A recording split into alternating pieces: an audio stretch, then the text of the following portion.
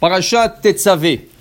Ici, dans la parasha, il y aura un accessoire qui va porter que le Kohen Gadol, le grand prêtre. Ça s'appelle le Choshen. Choshen Hamishpat. Le Choshen, là-dessus, il y a 12 pierres. Chaque pierre est différente de l'autre. Et sur chaque pierre, il y aura le nom de Béné Israël gravé. Le Shevatim. Reuven, Shimon, Lévi, c'est ça? Ça, c'est le Choshen Hamishpat. Maintenant, le Choshen Hamishpat, c'est écrit ici, Upitahta et Shemot Béné Israël. Tu graveras le nom de Béné Israël. On parle de pierres. C'est pas des pierres énormes, c'est des petites pierres qui vont dans un pectoral, qui fait 50 cm sur 50 cm.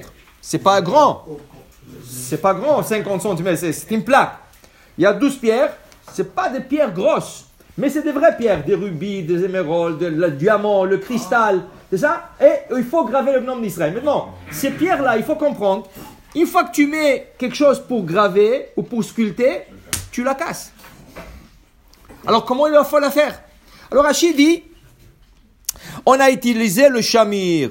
Chez l'amir, un petit verre qui gravait tout ça. Alors, la Gemara nous explique exactement l'histoire du shamir.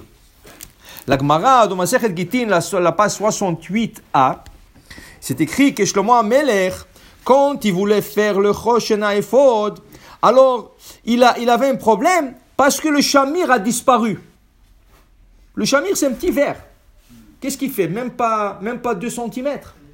C'est rien, c'est un petit minuscule.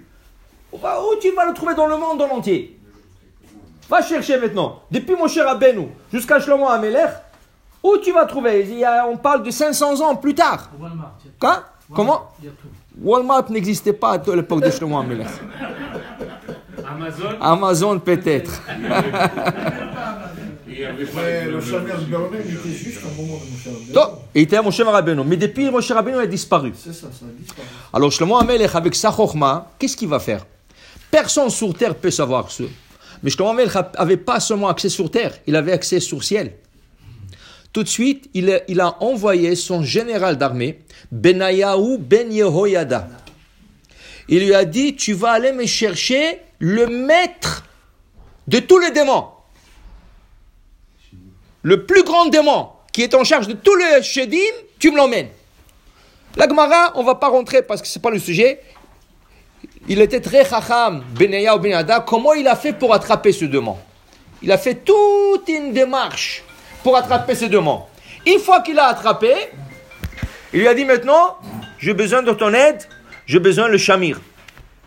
Il a dit le shamir, mais le shamir se trouve dans une montagne isolée, qu'il y a un seul oiseau qui est en charge de ce shamir. Il y a un oiseau qui est en train de le surveiller depuis Moshe Rabbeinu jusqu'à maintenant.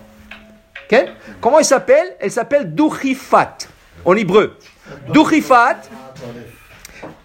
va'atalef. La Duchifat, c'est un oiseau qui a comme une crête.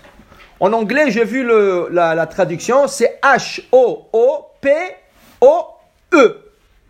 O-P-O-O-P. Houpi. C'est ça? C'est un petit oiseau. Il a une crête et on l'appelle ça